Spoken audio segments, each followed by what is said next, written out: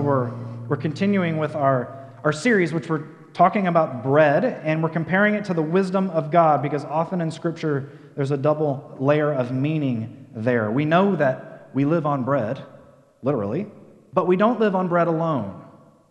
That is, we need the wisdom of God. We need truth. We would find ourselves grumbling if all we had to do all day was eat bread. Amen?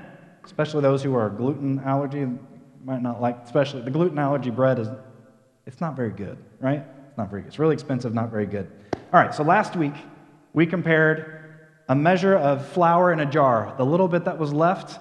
Today we're going to talk about manna. Next week we're going to talk about the feeding of the 5,000, and then the week after that, a gathering of harvest so big new barns had to be built to contain it, a parable of Jesus. And I want you to hear the wisdom that is seen in what we picture with bread. Okay, we're going to walk through this story of Moses and Aaron and the Israelites and manna and God, and then we're going to talk about our own participation in the story. The Jewish people tell the Passover meal every year, and they tell it in the present tense, and they share where God has led them to freedom. And so, what a great practice. So we're going to talk about our Egypts and where God is leading us. Now, the people in the story have exited Egypt. They've been walking for 2 months, and already they've grumbled because they were thirsty, and Moses struck a rock, and water came out of the rock, and here they've marched on for another month, and yet they grumble again. We would never do that, would we? No, not us. There are hundreds of thousands of people walking in the desert. Some of them are from the tribe that we call Israel, and some of them are from other nations. It lists in Exodus that there were other people in the crowd, and there was livestock and just a massive amount of people traversing the desert, wandering. And they had grumbled, and God hears their grumbling, which sometimes sparks anger, but in this case, it's a grace. It's an anger and a grace. Now, they receive specific instruction of what to do to gather this heavenly bread. And manna, when you say it in Hebrew, when you say, what is this? In Hebrew, it's manna. Manna is, what is this?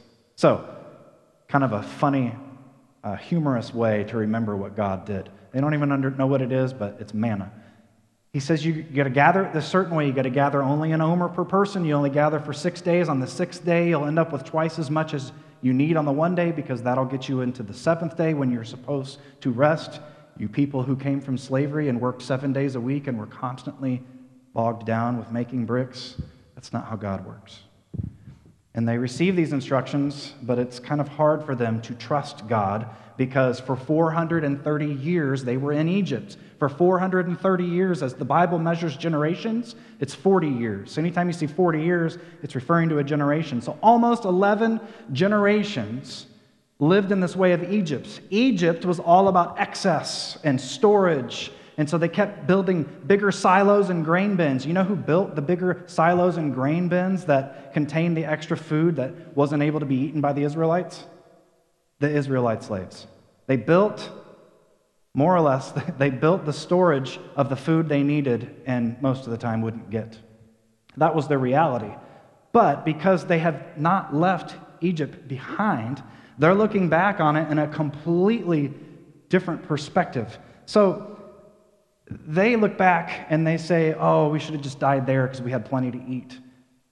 That's how they look back on their 430 years in slavery, is we had food. That sounds very American, right? We just focus on the food. Maybe they were a little hangry, right? They're out in the desert and they're not thinking about all the bad stuff. They're thinking about the food in our bellies. And if you're like me, sometimes I only think far ahead to the next meal. Anybody with me on that? All right. So they think they would have been better off if they'd stayed put. They still trust Egypt's way, the way that turned the world upside down from God's justice. They're still there. And so God is trying to get them to trust in a new way, in a way where they get what they need every day. Nothing more, nothing less. And they get a day of rest. And it's actually a holy day. They're not supposed to leave home. That means we don't run errands on the Sabbath day. When you think about that, that sounds pretty good, right? Yeah, that's what God's telling them. Trust that I'll give you all you need. Because God knows the will of life that ultimately brings us life. Amen? Do we know it? Does the world know it? Does anybody else know the full will that will lead you into fullness of life other than God? No. But Israel is having trouble wrapping their minds around that. So they have to trust God first. But to trust God, actually, they have to stop trusting Egypt. That's hard. So they have to ease into this new understanding. And I want to kind of pick on them a little bit in this respect. They saw plagues. Have you ever seen a plague? A biblical plague. Have you ever walked across the bottom of a sea that has been dried up just long enough for you to walk through it? Anybody? No, none of you. Have any of you ever looked at the cloud and seen the glory of God in the cloud? They did all these things, and yet they doubt. Now, I want to pick on them and say, I would never do that. But I know the truth. Because I have seen miracles. If we just but look. And I've seen some pretty miraculous things that I would say is on the scale of walking across the sea, but I've seen 1,000 other things that are miracles in themselves. And we'll get to that in just a moment. So as much as I want to pick on them, I also understand why we struggle.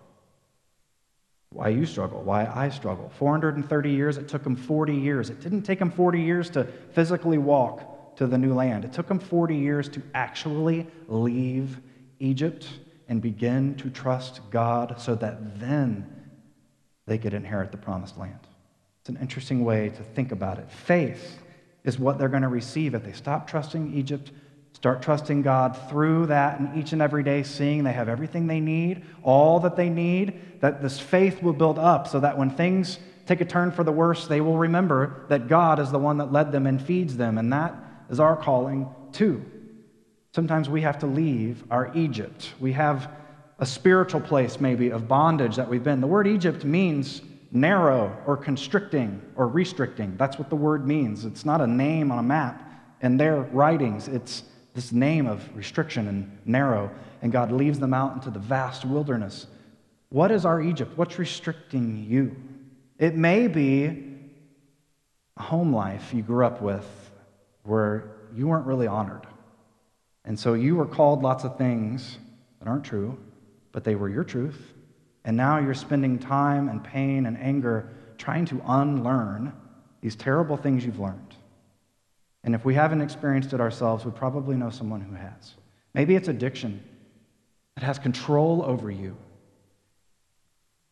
Maybe it's the faith you grew up in, even Christian faith. Because sometimes we picture God like a slave driver weighing us down, waiting for us to screw up so that God can strike. Were you handed a picture of God like that growing up? I was. And it took me a while to realize that's not God. That's not the God that's revealed in Jesus Christ. But some people don't know the God revealed in Jesus Christ. Some people have left the church, and I wonder, did they leave that God? Which maybe was a good choice, but they haven't come to know the God that Jesus revealed. I wonder, what is the Egypt in your life, and what are the Egypts you see around you? Now, we need to have a healthy fear of God, so not being afraid of God like a slave driver, but a healthy fear. And let me explain it like this. Have any of you ever remember learning how to ride a bike? Were you terrified? Yeah, because you knew that if you didn't do something right, there's a chance you could get hurt, right? Maybe dad's there, not going to let you go very far, or your mom strapped you up and pads up and down your whole body and helmets, but there's still that sense of fear and a healthy fear. Now, how many of you remember learning how to drive a car?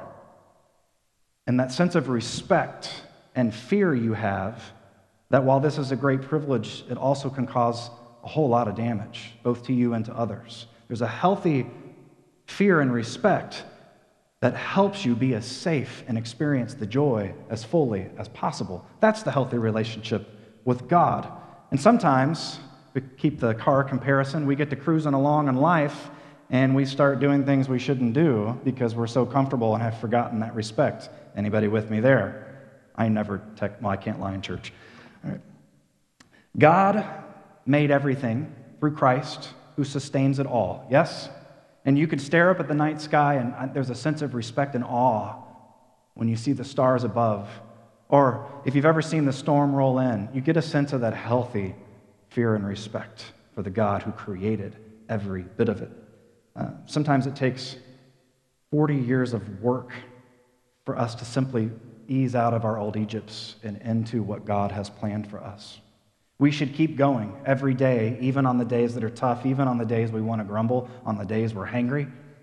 Now, we have a part to play in this relationship. God says you have to go and gather. They had to go and gather the manna. It wasn't going to be just put into their lap. They had to go and gather what they could, and then keep it, and then bake it and eat it, and there was a part they had to play. Jesus talks about our part in faith, and that's prayer. Prayer every day. And Jesus describes it in an action. He says, you have to ask, seek, and knock. And if you ask, you will receive. And if you seek, you will find. And if you knock, the door shall be opened. A promise, but requires our part to play. So to get what we need, there is a search required. There is an effort. Not always. Sometimes the quail just comes and lands in camp.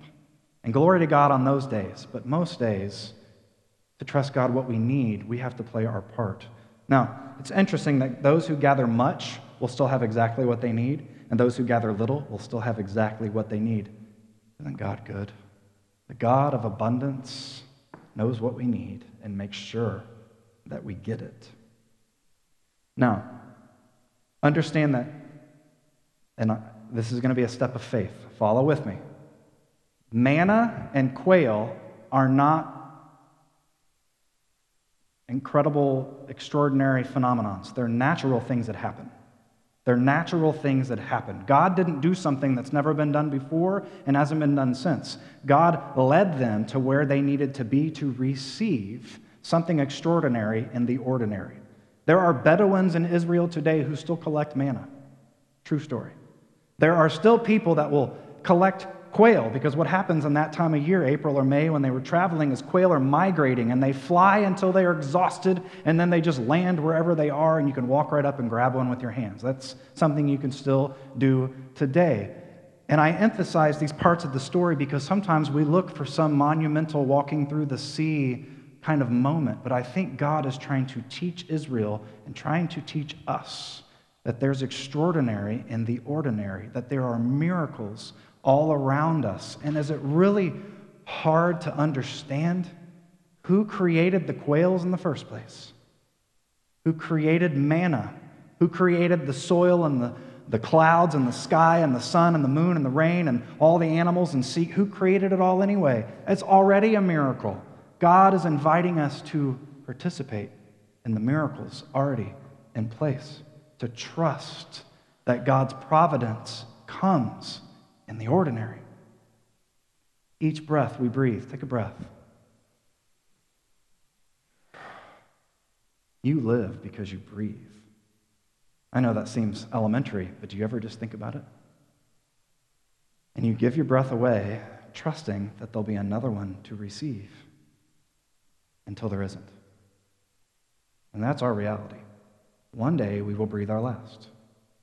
Every breath is a gift.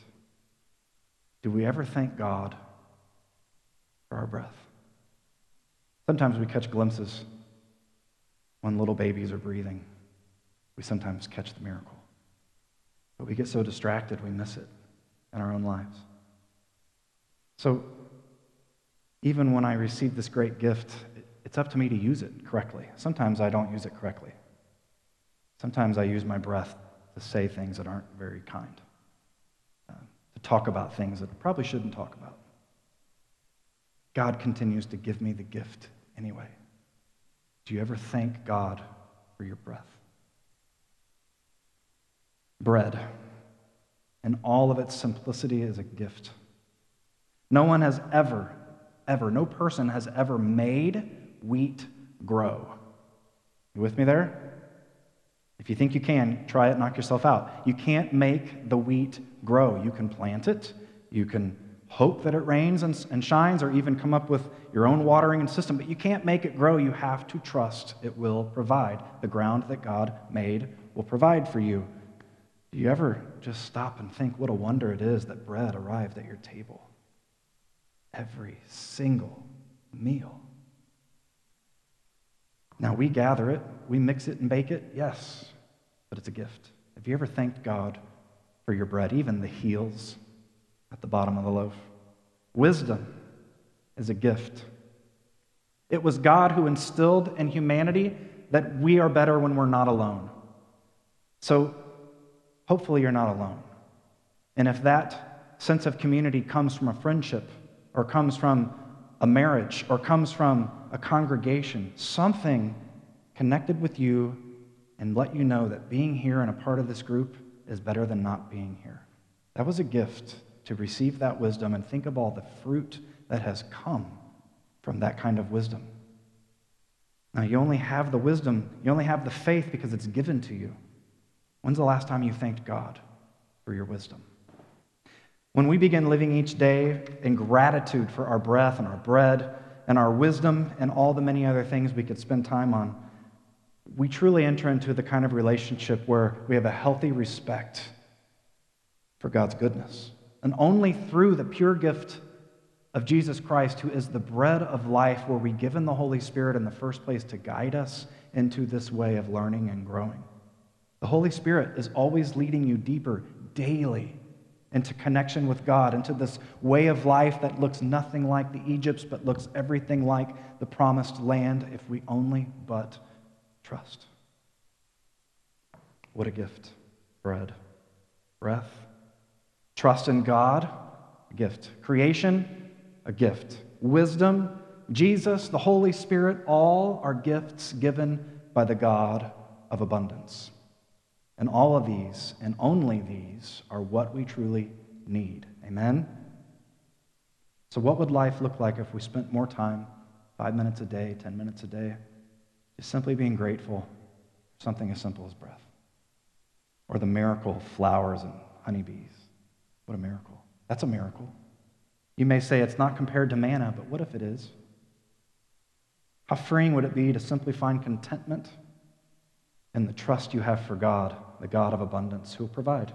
Not worrying about tomorrow. So much not worrying about tomorrow that you actually give some of your excess to those who maybe weren't able to gather as much, and through you have everything they need.